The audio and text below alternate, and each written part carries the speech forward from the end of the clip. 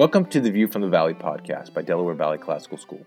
I'm Anthony Urti, head of school. Now, more than ever, education is a battle for our children's minds and hearts.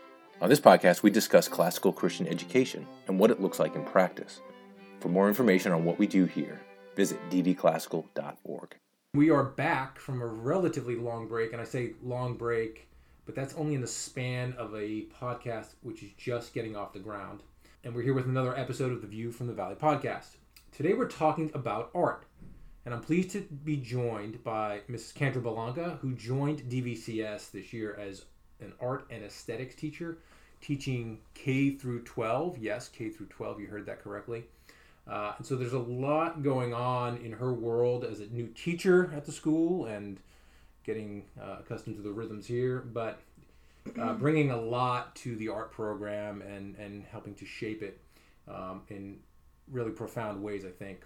So today we're discussing the importance of art to the Christian mind, worldview, and any number of things coinciding with art at DVCS. So Kandra, welcome. Thank you.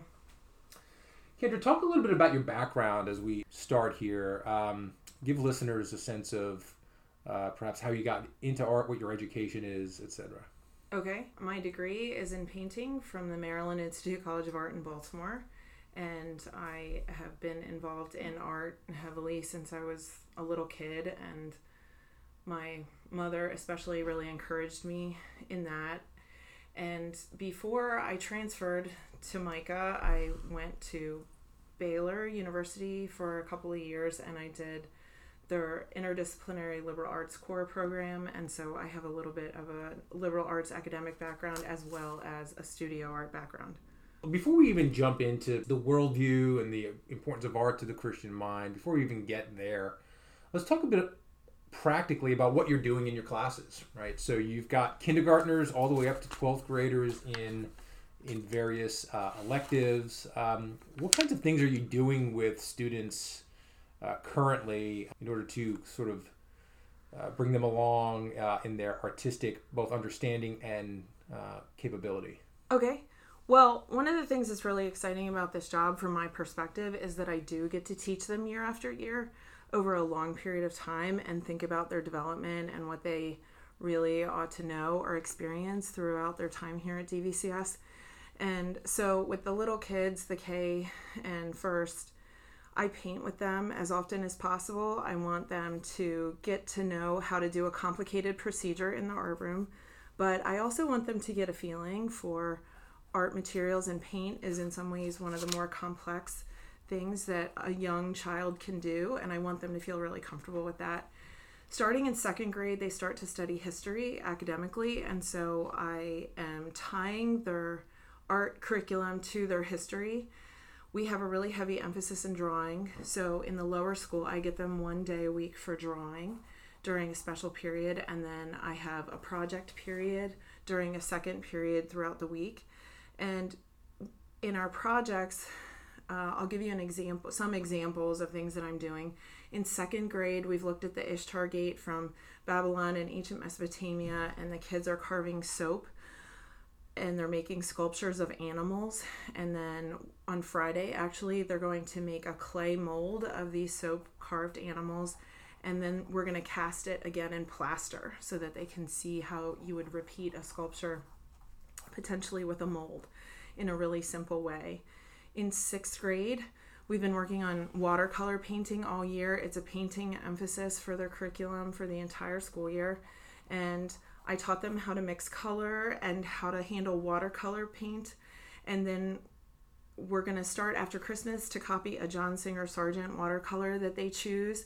And it just so happens that John Singer Sargent is being featured in a special exhibition at the National Gallery in DC. So we're going to see Sargent in Spain, which I'm very excited about. And I'm teaching them about the history of the National Gallery so that they understand the context of what they're looking at in the permanent exhibition. And then I want them to understand how to experience a work of art in a deep way. So I'm teaching them to sketch in the gallery.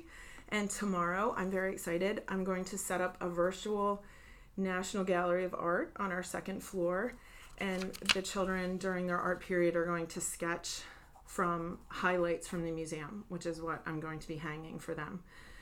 In the upper school, we have a drawing emphasis this year, and probably always, but I'm taking the kids through as many strategies and techniques of drawing as I possibly can. And then in the 11th grade, tied to the aesthetics course, they have a studio section on Mondays, and they just got finished making books from the raw materials. So they had bookbinders board that they learned to cut properly. They made book fabric. They covered the covers of their book, and then they stitched using a crossover stitch the books together. They made signatures of paper and they sewed those in. So they basically made a book from beginning to end. And I think that they're really pleased to understand bookmaking on such an intense level. And these kids are often in a text and often have a bound book in their hand. And so now they understand the physical object that they're always holding. Interesting. It sounds like you need a lot of materials for those things. Yes. It requires a lot of materials to do such a diverse number of projects, but it's also exposing the kids to a lot of different processes that I hope year after year, if they do such a diverse number of things, they will really build a complete understanding of how to handle materials and what artists encounter as they're trying to make a work of art. Let me pick up on something that you've noted a couple times already, and that is the emphasis on drawing. Mm-hmm. So you noted that in the upper school that there's you're walking the students through drawing, and probably always will. You're doing that in the grammar school. Talk a little bit about the reason why drawing is foundational to art. Sure. I am so pleased to talk about this because drawing is really foundational to art. It's the fundamental skill of our discipline. And drawing is the activity that we use to translate something that either we can see in real life or something that we can see in our mind's eye or our imagination, and turn it into an image that not only we can look at ourselves, which helps us think about what we've seen or what we are seeing, but we can also show it to other people. So it's a way to communicate together. Drawing also helps us work through our ideas. Images enable us to share what we have seen or what we have imagined, and artists really practice and train intensively at drawing so that they can be expert at doing these. All art is a type of drawing. So painting, for example, is essentially drawing with paint. Sculpture is essentially drawing in space. Digital art, which is certainly on the rise, is essentially drawing with a computer. And so all art activities are essentially the same in the most basic way, in that they are a form of drawing. And so when we're teaching kids to draw, we're really teaching them to be image makers. I remember taking art and basically saying to my teacher, I'm not good at drawing. Like, I can't draw. You're not allowed to say that in my class, Dr. Urti. Well, I mean, but it sort of, it does raise, I think, a question about, I think it's probably intuitive to think that, as with most other things, the earlier you're starting, the more you're able to develop a particular technique or talent or skill, right? But what about those of us, and I include myself in this group, who really just stick figures is about the best I can do? Yes. Well, I think that most people do think of art or drawing as an ability that you either have inherently as part of something that you're good at, or you don't, and so you shouldn't participate in it, or it's funny when you do it. And I actually think of drawing differently. I think that it's something that can be taught. Like we teach other skills. We don't say to kids, oh, well, you're a good writer, so you should write, but you're not very good, so maybe you do something else. Like, we expect kids to be able to do math and science and writing and other subjects, but we just think of art differently. We think of drawing a little bit differently. But if we teach kids how to do it, and we give them strategies, and we take them through the processes, break the technique and the experience of it down, we can teach them to draw. And I believe strongly in doing that. I think it has cognitive benefits, and it used to be, before the advent of photography, that an intelligent person had been trained to draw and needed to be able to draw, because in order to talk about something visual with another human being, you had to be able to sketch what you had seen, and so, or what you were trying to communicate with them. And so it's very classical in that sense for us to be training children to draw. It seems like a good segue into talking about the importance of visual arts, right? Because that's what we're talking about here, visual arts, in the liberal tradition, in the Western world. So let's talk a little bit about the importance of visual arts, the prominence of visual arts, how the evolution of visual arts, perhaps, in the liberal tradition. What is it that is so significant about art in the Western, perhaps even in the broader Christian traditions? Well, I think art on a basic level, along with education, is the main way that ideas that we generate in the humanities are delivered to our culture. And so art happens in kind of a cycle where we have artists who take in what's around them and what they know and the ideas that they're hearing from the people around them. And then they are turning that into an image, and then they're showing that back to the same culture that just informed them.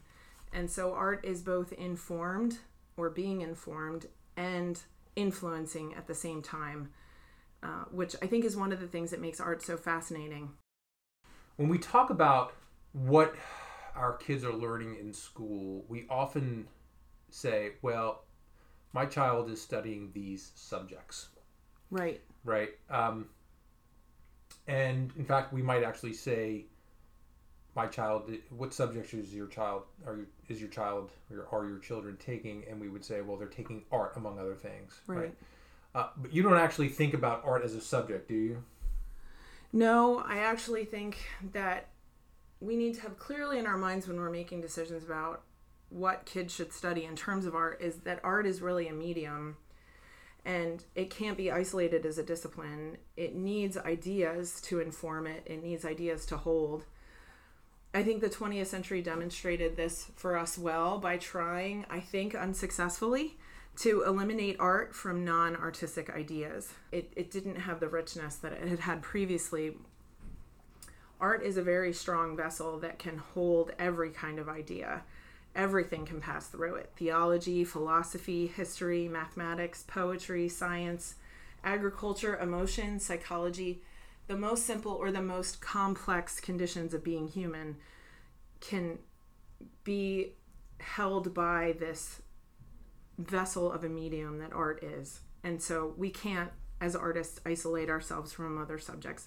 I have a deep feeling, a deep commitment to interdisciplinary study as an artist. I think that you can't just know art, you have to know other things, or you don't have an idea to express. Yeah, I mean, I think writers might say the same thing. Yeah. Writers are often really deep and wide readers. Yeah. And that informs the content that they're producing in their written work. I think that's an excellent analogy. So you mentioned something that I want to follow up on a little bit here. Eliminating art from non-artistic ideas. I think that's what you may have said. Yes. In the 20th century. Can you maybe elaborate on what you mean when you say that? Yes.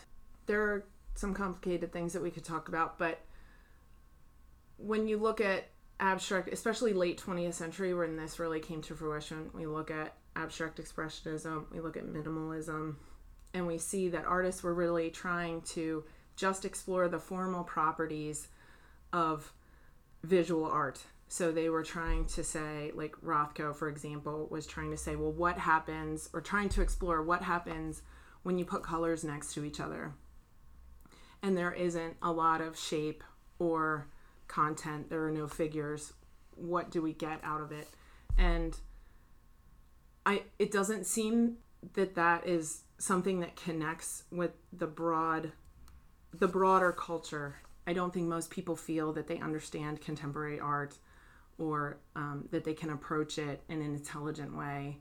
And I think part of that is because art sort of tries to isolate itself for a multiplicity of reasons, but it cuts itself off from the general culture. And I really think that artists need to sit in the culture and serve the society that they live in, just like any other type of professional.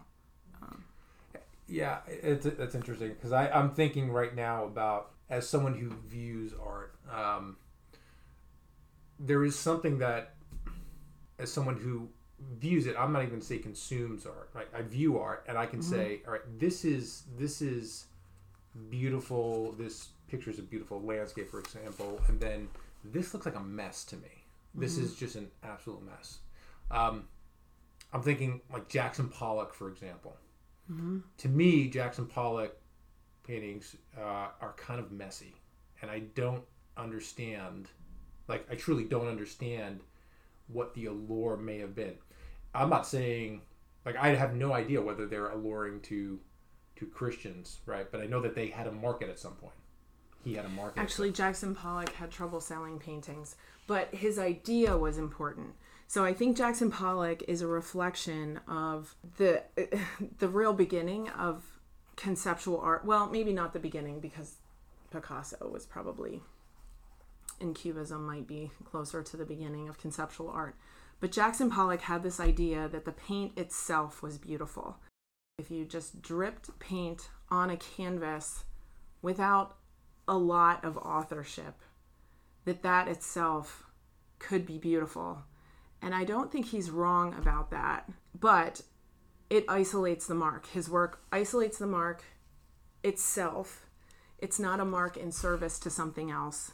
And so that's where you see the separation between ideas in the liberal arts or in academia or in politics or culture, and then the art completely on its own from those things. Or at least, and I don't think you can do that in a pure way, but that's what artists at that time were trying to do. The other thing, Jackson Pollock is an abstract expressionist, and that is a completely abstract way of painting, and the artist is supposed to be expressing something that can't be verbalized inside of himself. And we're used to this idea of artists expressing themselves, but that's not a traditional view of the social position of the artist. The artist typically is speaking on behalf of his culture or of his society. He has special skills to make images of what the culture is experiencing or what they're feeling at the time. And so when you have self-expression as the main goal of the artist, it automatically isolates him. And it's not that there can't be any self-expression or that we should try to tamp out self-expression in some way, but we've elevated that in contemporary art as the main thing that the artist is doing. And so people, I think, often feel like they don't understand what that is, right? If you see somebody's self-expression and you can't relate to it, then you're not going to continue to want to look at that art. So it sort of begs the question in my mind then, what is the role of art for the Christian? We are a Christian school, right? We are logocentric, i.e., in the beginning was the Word, and the Word was God. Right? We want to honor the Lord with our time, talents, activities, everything we do. And so the question is, well, what is the proper use of the medium for the Christian? Right. And I understand that that's a complex question. Yeah, that's a very complex question, but I think that it's related to how should art relate to other people in general. If art is this medium, this language through which we communicate ideas, then Christians should understand how to use art in order to communicate ideas. Like, art connects with us directly in a way that bypasses our reason. So we've talked about this before, but Plato complains in his Republic that he doesn't want to let painters and poets into his ideal society because the arts bypass people's faculties of reason, and it directly affects the virtue of the person experiencing this. And I don't think he's wrong. I think that images and stories have a power of influence that is direct to our hearts, and we can't fully engage our discernment when we interact with them. This is why we care so much what movies our kids are watching or what they're consuming in the media, because we have an inherent sense that these things are affecting, they're forming the hearts of our children and their value systems and the things that populate their imagination. And because art has this power, it very effectively orders our loves. It tells us what to think about ourselves. It shapes our ideals. It shows us a paideia, to use a classical word, or a vision of a good life that influences our view of the ideal. And I think it also tells us what to strive for, because we're always, as human beings, we have this impulse to strive for the ideal or create a utopia, and to be better than we are. And so as we adjust our taste and desires to what we're shown over and over again, I'm convinced that if we show the best of Western art to kids, and I think there is a lot of great work to be shown, we can influence their hearts to love what is lovely, what is true, and what is beautiful. And honor the Lord simultaneously? Yes. Well, certainly. I think it's also, as Christians, we can recapture, because if you look at medieval art and you look at Renaissance art, the church was economically in control of what was getting made. It was overtly religious. And we can look at those periods of art history and as Christians say that this was really beautiful and something that we can love without feeling, guilty about it. As Christians, if we can imagine that we could have that again, I think the arts currently are they're waiting for the next thing. We've been in postmodernism for like half a century, and I can tell you that artists are like waiting for the next genius, right? Like they're waiting for the next Picasso or the next Jackson Pollock to kind of say, well, what should we do with ourselves? And I really think the church could speak to that, because we have this understanding of the transcendent, which art touches on naturally, and we understand how the world ought to be ordered. We understand the ideal because we have the Bible and we have scripture that tells us what heaven is and what a right relationship between man and God are. And I really think that the church, above anyone else, Christians in the church above anyone else, can inform the arts in a really positive way. And I don't think it's possible for human beings to abstain from the arts, so I don't think that's an option that's viable either. I think we need to go ahead and be involved and start to really talk deeply about what art should be, how it should function, what it should look like, and how we can cultivate artists, not just that are Christians, but that are people who have a properly ordered view of the world. Kandra, that seems like a good place to end the conversation for today. So I want to thank you for spending some time. That is all the time we have for this episode of View from the Valley podcast. Please subscribe wherever you listen to podcasts. And if you like what you're hearing, give us a review. Until next time, grace and peace.